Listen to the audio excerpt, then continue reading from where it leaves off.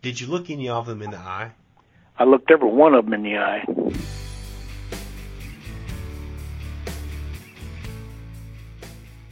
Greetings and salutations, everyone. This is Thad Forrester with Patriot to the Core podcast. Thank you for joining me again. I'm glad to be back. It's been a little while since I've released an episode, and today I've got a Medal of Honor recipient, Mr. Sammy Davis from the Vietnam era. And before I go any further, I want to apologize to our friend Mike Dillman in Manteca, California. Mike, I called you Mike Davis in this interview, so just not enough sleep, I think, on my side here, and kind of lost it for a minute. But anyway, Mr. Davis was just a complete pleasure to talk with. He's also known as the real Forrest Gump, so I'll have some links in the show notes for what that's all about. And there was so much we could have covered. I mean, there's a lot of information out there. I want you to please read his Medal of Honor citation and check out some of the other links that I've got there in the show notes with some interviews and articles on him. So just a stand-up guy. And went through some ridiculous persecution when he came back to our country, as you can imagine, back in the 60s and 70s. So let's get in and enjoy our time with Mr. Davis. We also had a special guest on here, and that was his wife, Miss Dixie. So she joined us, and she has a little bit of laryngitis, but that was a good little surprise to hear from her as well. All right, Mr. Davis, you wrote a book, You Don't Lose Till You Quit Trying. Yes, sir. Why did you decide to do the book? Well, I wanted something for my children and grandchildren and great-grandchildren to be able to know that Grandpa was more than just the guy that went and sat on the bucket on the creek bank and fished with them. So I thought, well, I'll write my book, and that way they'll know the other side of the story of Grandpa. Yeah. And I'm trying to think now, when you were in Vietnam, you were not married yet. Oh, no, sir. Okay. And no kids. I was just out of high school. I just discovered that girls smelled better than boys. Oh, okay. Well, I like the book. I love the book. And one thing about it, too, is it's like a biography. So it's not all about your military career. I love hearing about your life growing up. And one thing about you is you moved a lot. Yes, sir. I mean, looking back on that, what do you think about that? Was that, I'm sure it was good for you, but did you want that for your children as well? Or would you have wanted prefer stability? Well, I preferred stability. I mean, I didn't mind it as a young man. I just thought that's the way it was. Well, it was the way it was. My sister still talked badly about, we always moved. We never got to stay with our friends. But the unique side of it is that no matter where I go in America, I've got old schoolmates. I've got old friends, schoolmates. That's true. So I love it. Well, and you and I have a mutual friend in Mike Dillman out in Manteca, California. So that's pretty cool. Yeah. In fact, I called Mike and said, hey, do you know Sammy Davis? He lived in Manteca at one time. He said, of course I do. He comes to dinner when he's in town. Yes, sir. So what has been the reaction of the book? And how has that helped you as you go to speak at different events? Well, it's definitely given people a lot more questions simply because they know more about me.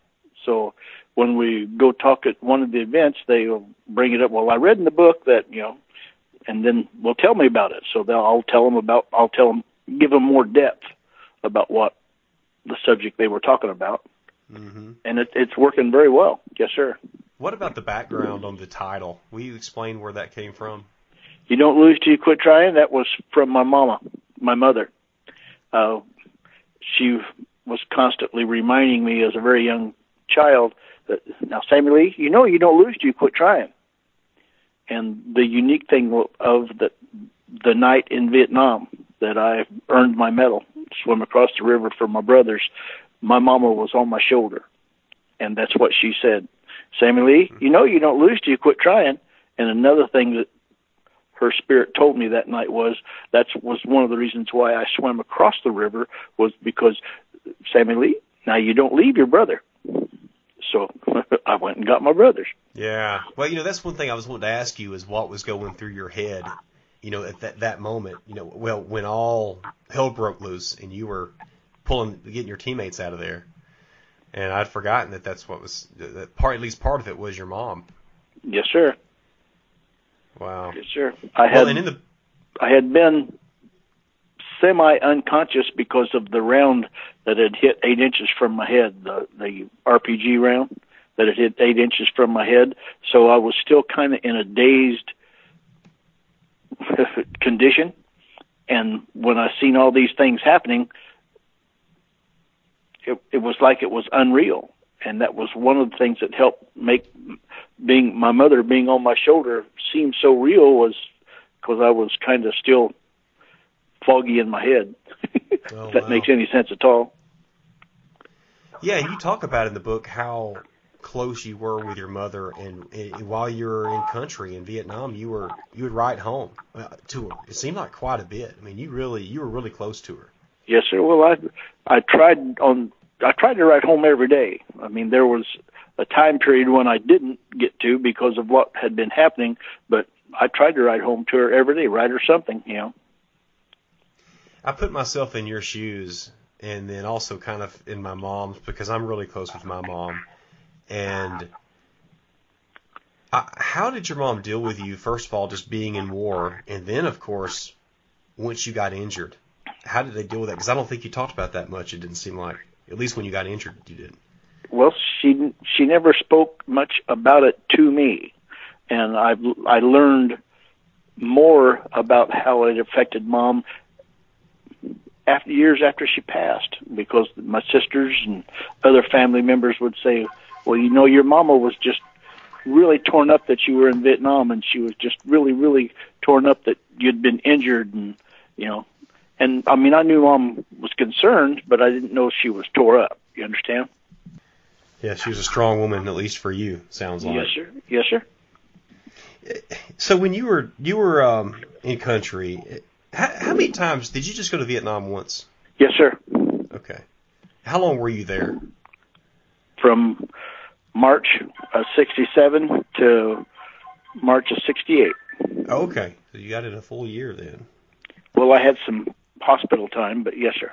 Yeah. Yeah, you know, you mentioned how you missed home so much, but then once you had the chance to go home, you were not happy about it. Well, it seemed like I needed to be back in Vietnam helping my brothers, which I understand now is a normal feeling. But at the time, I didn't. What? Oh, yeah, I didn't. I guess I needed closure about Vietnam. Uh-huh. So that's what I kept looking for. How long did you struggle with that, just not being there? Well, so far, 50 years. Wow. I still have dreams about Vietnam almost every night. So we went back 2 years ago. In 2016, Dixie and I got to go back to Vietnam, and it helped my dreams, my nightmares tremendously, because up till that point, I'd only been dreaming about all the negative things that I had seen in Vietnam. And in going back, we were able to see how beautiful the country is, how beautiful the people are. And so now when in my dreams, when I start having these bad dreams, I'll try to remember the good things, you know, the beautiful of the beautifulness of the country. And that certainly helps, because I can redirect it now. I have more memories to redirect to. Does that make any sense? It does. What else happened? Any other great experiences while you were in Vietnam a few years ago? Well, the amount of very young children that would run up to us on the street and touch on my arm and say, "Thank you," in English. And our interpreter said that's probably the only word of English that they know, but their parent or grandparent or great-grandparent has taught them that when they see a GI, that you're supposed to run up and thank them. And the amount of kids that did that it was outstanding. Made me feel really good. Did you have on, I guess you were wearing the medal then? No, sir. No, sir. No, I was just in regular civilian clothing, but I was, you know, blonde-haired and round-eyed. I'm a GI. You stood out. Did you do any events there and speak at anything?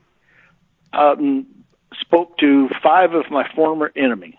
We spent one full day together, and our state departments got together and gathered those men up and brought them in, and that was a very unique day. The first hour that we were together in the morning, I mean, we were former enemies, and I could tell when they would say something and then the interpreter would interpret it. I don't speak Vietnamese, but I do understand just enough to know that the interpreter was sweetening it up considerably on some of the things that they said. So they would say something, and I could see the I won't say hatred, but I could see the dislike in their eyes when they would say it, and then the interpreter would say something kind of along the line of what they said, but sweeten it up greatly.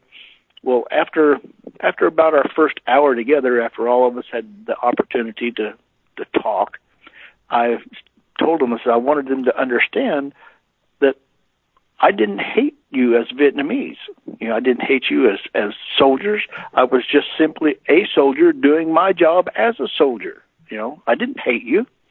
And when I said that, all of a sudden their eyes changed. And the rest of the day just kept getting better and better and better once we realized that, you know, we didn't hate each other. We were just soldiers doing our job.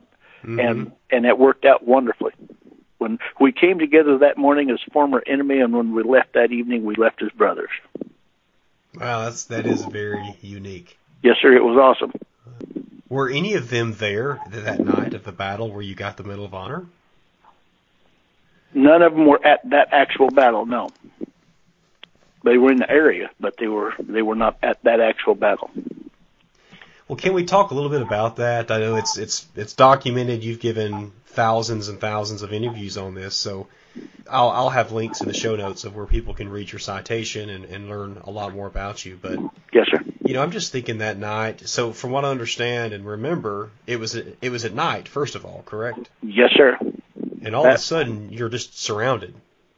Well, they had been surrounding us all day, but that night is when they decided they were going to overrun us and take our artillery pieces away from us. So at 2 o'clock in the morning is when they actually did the attacks on us. Were you asleep at that time, or were you woken up by the... No, sir, I had not been asleep. I don't think very few of us had actually been asleep yet because it was, you know, we were in, there was combat going on all around us. So we weren't really sleeping. You know, you might close your eyes for a second, and then, you know, when you hear ta ta ta ta ta boom, well, you wake up. What kind of weapon were you carrying? M16. I guess that's what everybody had, huh? Yes, sir. Will you just walk us through it just a little bit? What happened? And I know you were you had you got shot quite a bit. I guess you could maybe explain the beehive round as well, because I'm not familiar with that. A beehive round is in a 105 howitzer. There are 1,800 inch-and-1/8 to inch-and-a-quarter long darts. They're diameter of a pencil lead, and they have 4 little fins on them, which they look like little arrows. Yeah. The official name is a flechette. The reason why the GIs called it beehive round was because when you fire it, you can't see nothing. All you can hear is it standing next to a beehive. Have you ever heard you stood next to a beehive and heard the bzzz? Mm-hmm. Yeah. That's all you can hear. So we started calling it beehive. We need a beehive round. So we'd load a beehive round and fire it direct fire. It worked. 1,800 of those little darts going out does the job. Well, it got you pretty good, didn't it? Well, yes, sir. It saved my life. Will you kind of walk us through a little bit and how you, because I know you all of a sudden you realized, okay, we're surrounded and it's go time. I mean, what all was going through your head at that time? How did you just, I'm imagining it's just like, hey, I've got a job to do. This is what I've trained for. Let's do it. Well, we were in the process. We had been firing our howitzer. We had 4 guns out in the middle of the jungle, and our infantry was stationed around us, not close, but around us.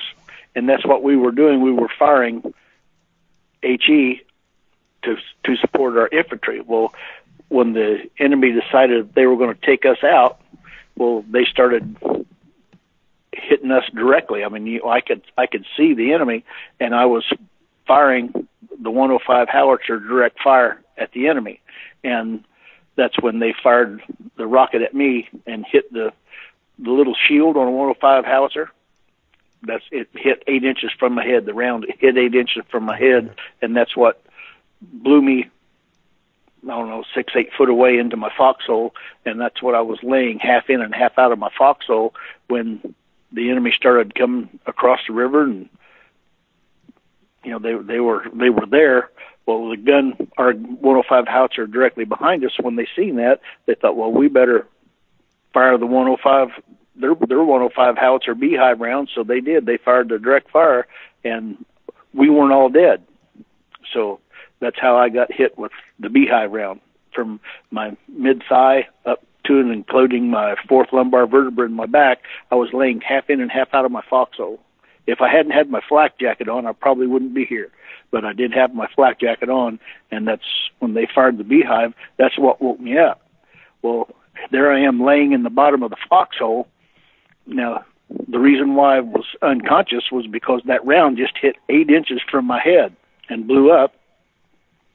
So I'm laying there in my foxhole, and I couldn't really hear anything but this loud, roaring in my head, but I could see all the pretty lights. And as I'm lying there enjoying the pretty lights, all of a sudden I start realizing that, wow, those aren't just pretty lights, those are tracers.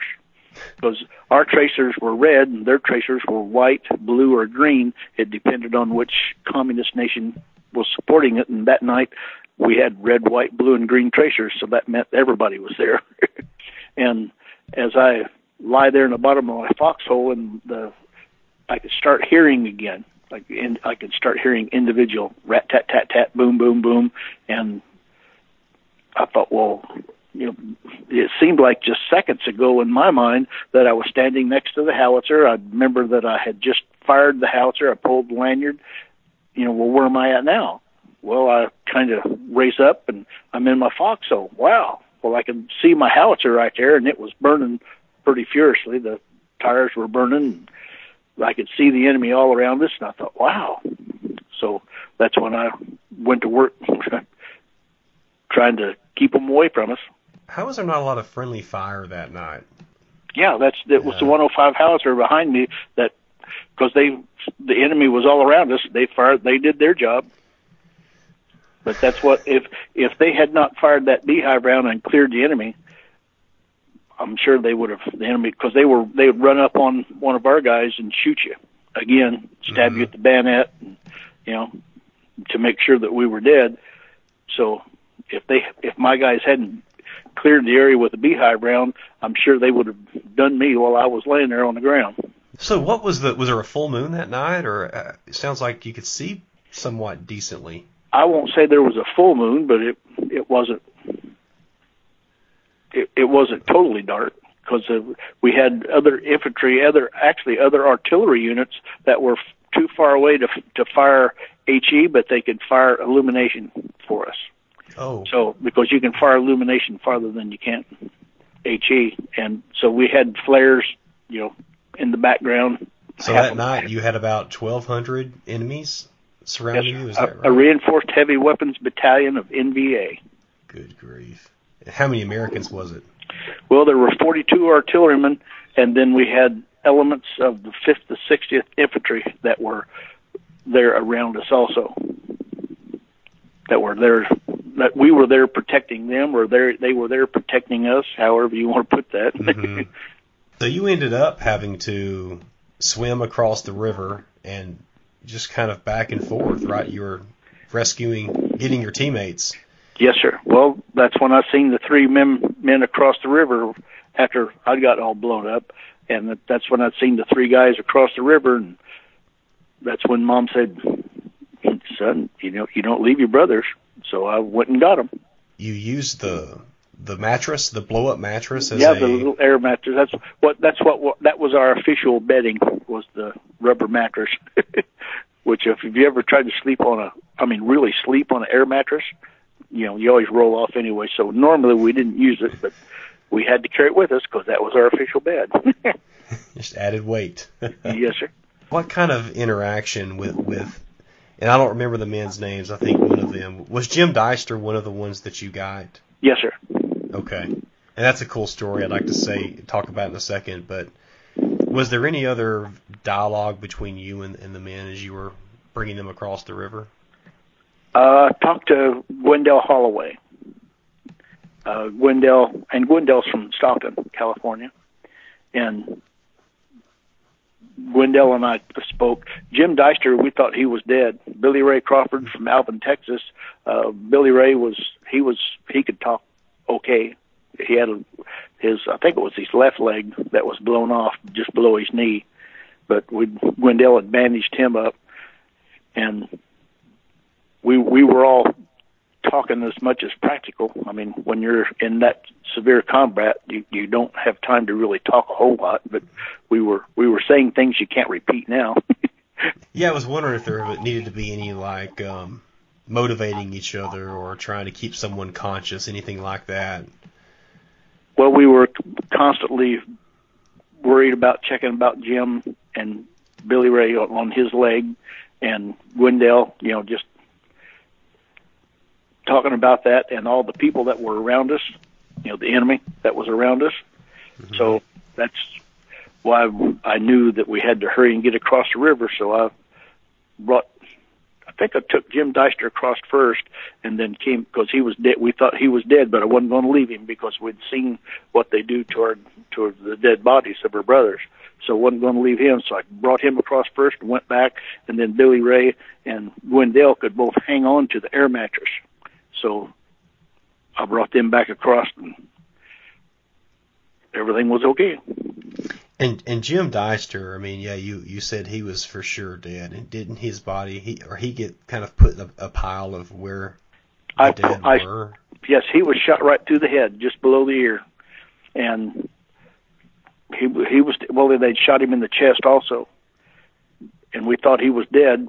Well, after we got him back on our side of the bank that morning, well, I remember picking him up and carrying him over and putting him on the pile of the other soldiers, of our soldiers that had lost their life. And then when the choppers started coming in, I picked Jim up and carried him over and put him on the chopper. Wow. What happened? How did you find out? Well, I didn't know right then. Actually, I passed out, and my guys put me on that same chopper, and they flew me out too. But the story that I found out several years later from Jim Deister was that the medic on board that helicopter seen a bubble come up out of the chest wound that Jim had, and thought, well, because everybody was supposed to have been dead except me. And when they seen the bubble come up, he put his stethoscope and heard his heartbeat. Said he had 25 beats a minute. And so they started giving him fluids. And Jim Deister, as you know, is alive and well today, lives in Salina, Kansas. Yep, and you know his family and his grandchildren. Most certainly. Most certainly. I know all of his children and all of his grandchildren. It's great. Yeah, that's an awesome story. What else about your time, I guess that night in particular, what do you like to share about that time? Well, no matter what you're faced with, you don't lose till you quit trying.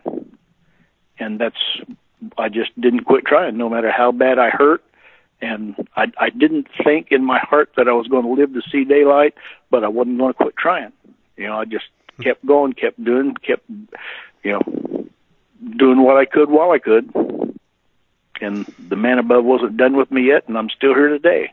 You felt your mom's spirit. Do you feel like there were other loved ones there with you, giving you strength to do almost the impossible, what you did? Well, my dad, my brothers that also served in the military, my grandpas, it's just amazing where your mind goes when you're that scared, frightened, wounded, and all the people that had touched my life was there with me that night in my spirit, and that's one of the things that kept me going. Yeah. When you look back on your time in the Army, is there another event or time that stands out even more than the night that you got the Medal of Honor, or for that battle? Well, the day that I received it.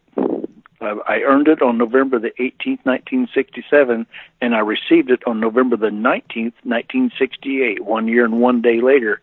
And, you know, I'd had all kind of military training in the military, but I'd never had any training at all on how to go to the White House and receive the Medal of Honor for the president. And I can remember standing up there on this little stage with the president, and well, later my mom told me, she said, "Sammy Lee, your legs were shaking so bad I thought you was going to fall down." And I said, "Mama, I thought I was going to fall down too," you know, because I I didn't know what to expect. I didn't know what to do, you know, and I was just really, I was actually more frightened that day than I was the night that I earned it, because most of what I did the night that I earned it was my job. I'd been trained very well on how to, you know, shoot howitzers and, you know, all that kind of stuff. I'd never received any training on how to go to the White House and receive the Medal of Honor. You understand? Uh-huh. It was well, amazing. I guess you had dinners as well, and was there like etiquette situations you just didn't know what to do as well, and what order to do things in? Was it that kind of situation too? They did not do that before I received the medal. I was green standing up there in front of the president. Was it on live TV? Say again? Was it on live TV? You know, I don't even know if they had live TV back then. They filmed it. I think you can still get it on internet, the actual film presentation. Yeah, definitely, because Forrest Gump, that's you right there. Exactly. Yes, sir. That's the footage they used in Forrest Gump. I don't know how much you want to talk about this, but it just blew me away. Well, first of all, I did have our friend Mike Davis from Manteca has been a guest on this show. And he told, I think he was episode 4, I believe. He was in the first 4 anyway. And he told me what happened to him when he came home from Vietnam, and they brought them through the Northwest and ended up going through Berkeley and the protest, and their bus actually got stopped, and the people were actually rocking the bus, and he felt less safe there than he did in country in Vietnam. And that's a fact. With you, it sounds like, I mean, you had this same situation, except I think yours was even more, it was worse, because you were you walking through the airport and then you had to face these people? Yes, sir. It was between 20 and 30 of the protesters that stopped me on the way to the airport. This is after, I flew back to Travis Air Force Base. Yeah, I was in the airport when that happened. And I just got my ticket and was walking to the concourse for my plane flying from San Francisco back to Indianapolis was going to leave from, and that's when all the protesters ganged up on me and wanted me to walk the gauntlet. Mm-hmm. So, looking back, how in the world did you control yourself? Well, I knew that I wasn't supposed to react. That's what we'd been told. You know, just don't react to them. You know, don't let them push you to the point that you blow up and do something that you'll regret. So that's what I was just trying real hard to do what was right. Did you look any of them in the eye? I looked every one of them in the eye. And I've had, over the last 50 years, I've had a great number of men and women come up and tell me that, well, I was a protester during the Vietnam War, and I'm sorry because I protested you. I just didn't know the truth. And that's made my heart feel a little bit better. Maybe they never forgot that look in your eye either. Well, I hope not. Because I was serious. They actually had dog crap. Oh, and worse. Golly. And worse. And that, you actually experienced that more, didn't you, when you went to speak at certain colleges, I guess? Well, yeah. Well, as the Medal of Honor recipient, I was the one always out front of the parade, you know. And so as the one out front, I was the one that got the dog crap thrown on me. I was the one that got all the insults. I was the receiver of whatever the crowd wanted to give. And during that time, in the late 60s, 70s, concerning Vietnam, it was usually not nice. So you learn to put up with it and just continue on. I knew in my heart that what I had done was right. I went to Vietnam to help people be free, and freedom is worth fighting for. Yeah. And, when you believe in a cause, that makes it easier to stand up to the adversity. Yes, sir. Did you have security with you at these things? Say again? Did you have to have any type of security with you when you would speak at the universities during that period? Usually they did have security, yes. Okay. So, I mean, if they knew that it was going to be very, very unruly, I had a lot of security, and there's usually one or two people. What would you do when they would start yelling? Did you ever stop and let them say their piece, or would you just try to talk over them, or how would you handle it? Normally, I continued doing my job. I mean, if they became too loud and too unruly, I would, be quiet and look at them, and then when they were done screaming or whatever, then I would continue on with what I had to say. But you always kept your cool. Well, I won't say always, but none of it ever made the media. It was back before everybody had a phone in their pocket, I guess. I mean a camera in their pocket.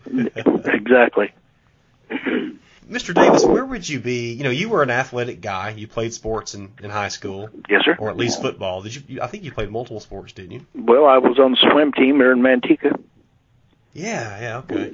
Played a little bit of football, and then decided that I needed to get a job so I could support the fact that girls smell better than boys. So you have to have money in your pocket to be able to pursue that. Certainly. So if you hadn't have joined the Army, what do you think you would have ended up doing?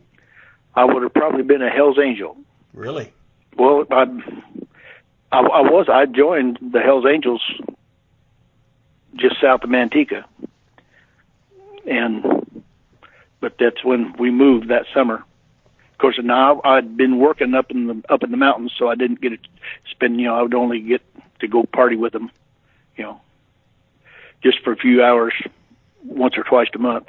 Well, do you ride to this day? I didn't. I do not now. No, my legs will not allow that. The doctor has suggested I do not ride motorcycle. I still would love to, but no, I don't. Now, the Hells Angels back then were not. They were not the evil thing that people think they were back then. I mean, this was the early '60s. Okay. And these were just a bunch of. I mean, yeah, we had some wild guys, but on the most part, everybody was just good people that liked to party. Was it just get together on the weekends and ride, or what was it really? What was the? Yes, sir. Ride. Okay. Ride to different events. It was just a good time. Everybody getting together. Man, just think of all the events you do now if you could show up in a Harley. Well, yes, sir. Well, you've talked too about the reason why you joined the Army. Will you share that with us? Well, I joined the Army because of my dad and my grandpas. I just wanted to do for them what they had done for the country. I saw an interview with you, and you said how it's easier, to talk to the kids. You love talking to the kindergartners or the young kids versus yes, sir, I do. The ones or the college ones. Well, I enjoy talking to all the people, all the students. My favorite is 4th, 5th, and 6th graders because they will ask what's really on their mind, what's really in their heart. I mean, it's pretty amazing some of the questions that they ask. I mean, I remember thinking, well, how do these young children even know to ask those kind of questions? It just blows you away. But I always open up my heart and let them see what's there. What are some of the things that they ask? Well, one of the things that I always will remember is, well, Sergeant Davis, where did you go to the bathroom in the jungle?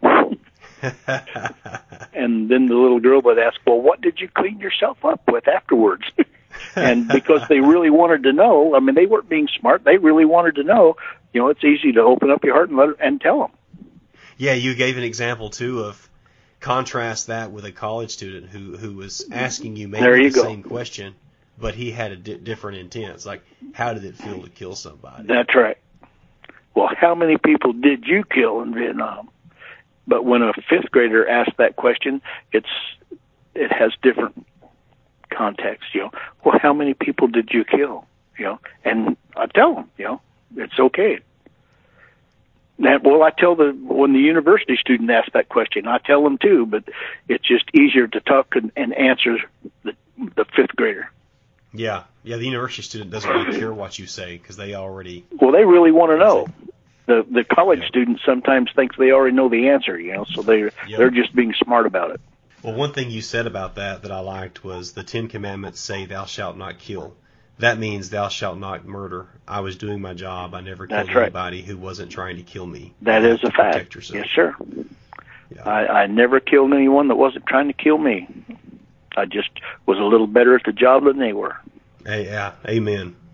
You're such an ambassador for the country and for the medal and for the Army and just all things good and you travel. I don't know. Do you travel over 100 days a year? Oh, we're on the road over 200 days a year. Wow. And is Dixie with you? Oh, yes, sir, always. All that time. She keeps me out of trouble. What type of wife does a Medal of Honor recipient need? What type of wife does a Medal of Honor recipient need? You want to answer that, Dick? Patient. She said a patient one. It sounds like someone who doesn't mind entertaining when you get tired of, when you just need to take a break for a minute, too. This is Dixie. I have laryngitis, so I'll try to talk the best I can. Sure. I think you said it exactly right. It's my job to take care of Sam. And when he gets tired or loses his train of thought, it's my job. I do speak with him a lot of times. And we've been married so long now that we play off of each other really, really well. But, yes, you have to be very patient, and you really have to like people. Otherwise, it would be a terrible job to have. The travel days are tough, but being there is always great. And we're 72 years old, and people say, well, I retired once. I'm an interior designer, and I retired to travel with Sam full-time. And people say, why don't you retire and rest for a while? But, if you think that if you're making a difference in someone's life for just that one day, for just that one person, then how do you ever stop? Well, that's why you're a patriot, too. Man, y'all do so much good. I hope so, because I really believe in what we do. And I think Sam had such a great story to tell. Not just to kids, but we talk a lot to corporations and probably more adults than we do kids, right? But everybody needs encouragement. Who hasn't gone through something terrible in their life? It may not be military, but everybody has some sort of trauma. Mm-hmm. So it's our job to encourage. You don't lose, you quit trying. Okay, nice talking to you. Here's Sam. Thank you very much. Sorry about the bad voice. That's okay. I loved it. No matter what you're faced with, you don't lose till you quit trying. Man, you sound just like my dad. That's great. Yeah, that was a treat to have her join us. Excellent. Good little surprise. What else, Mr. Davis, would you like to share with the Patriots of the Core audience? Well, I think I'm good. What about something off topic? Like, other than your book, what's your favorite book? My favorite book is Dixie's book, Endless Love and Second Chances. Okay. Which is, have you read that? No, I haven't, but I'll put a link to it. Endless Love and Second Chances. Dixie's book is about us and how we came together. And it tells all the real stories about all of our travels and adventures, and it's a great book. Well, good. I'll look that up and I'll share that with the listeners too. Oh, excellent. What about the maybe the oddest group you've spoken to, or the oddest place that you've been as a Medal of Honor recipient? Oddest group I remember a long time ago I spoke to the Rainbow Coalition in Chicago, and the unique thing was that they wouldn't let me say what I wanted to say. I had to say, they wrote the speech for me.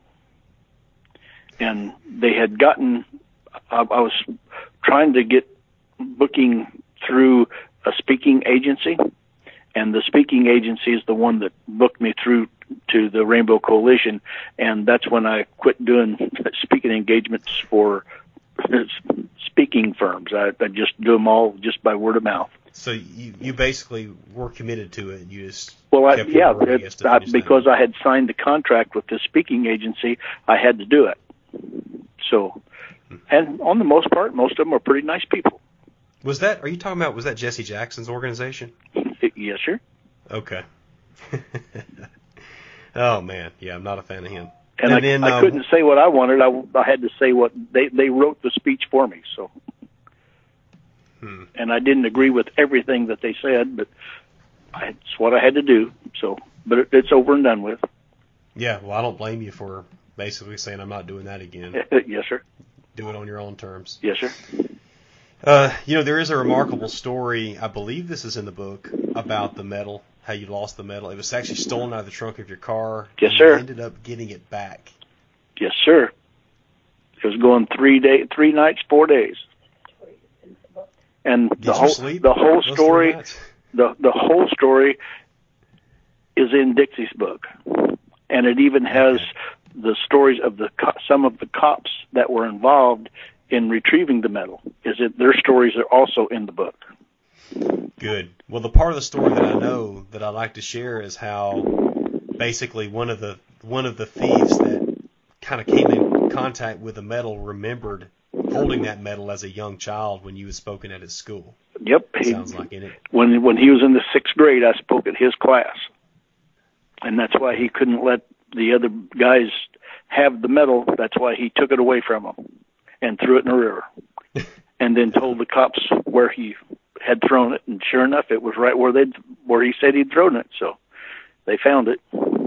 That story is all in Dixie's book. Well, that's great. Well, thank you so much. I really, one thing I was thinking of too, if you wanted to just elaborate on this, is did you ever work as a civilian? Oh, most certainly. In the military?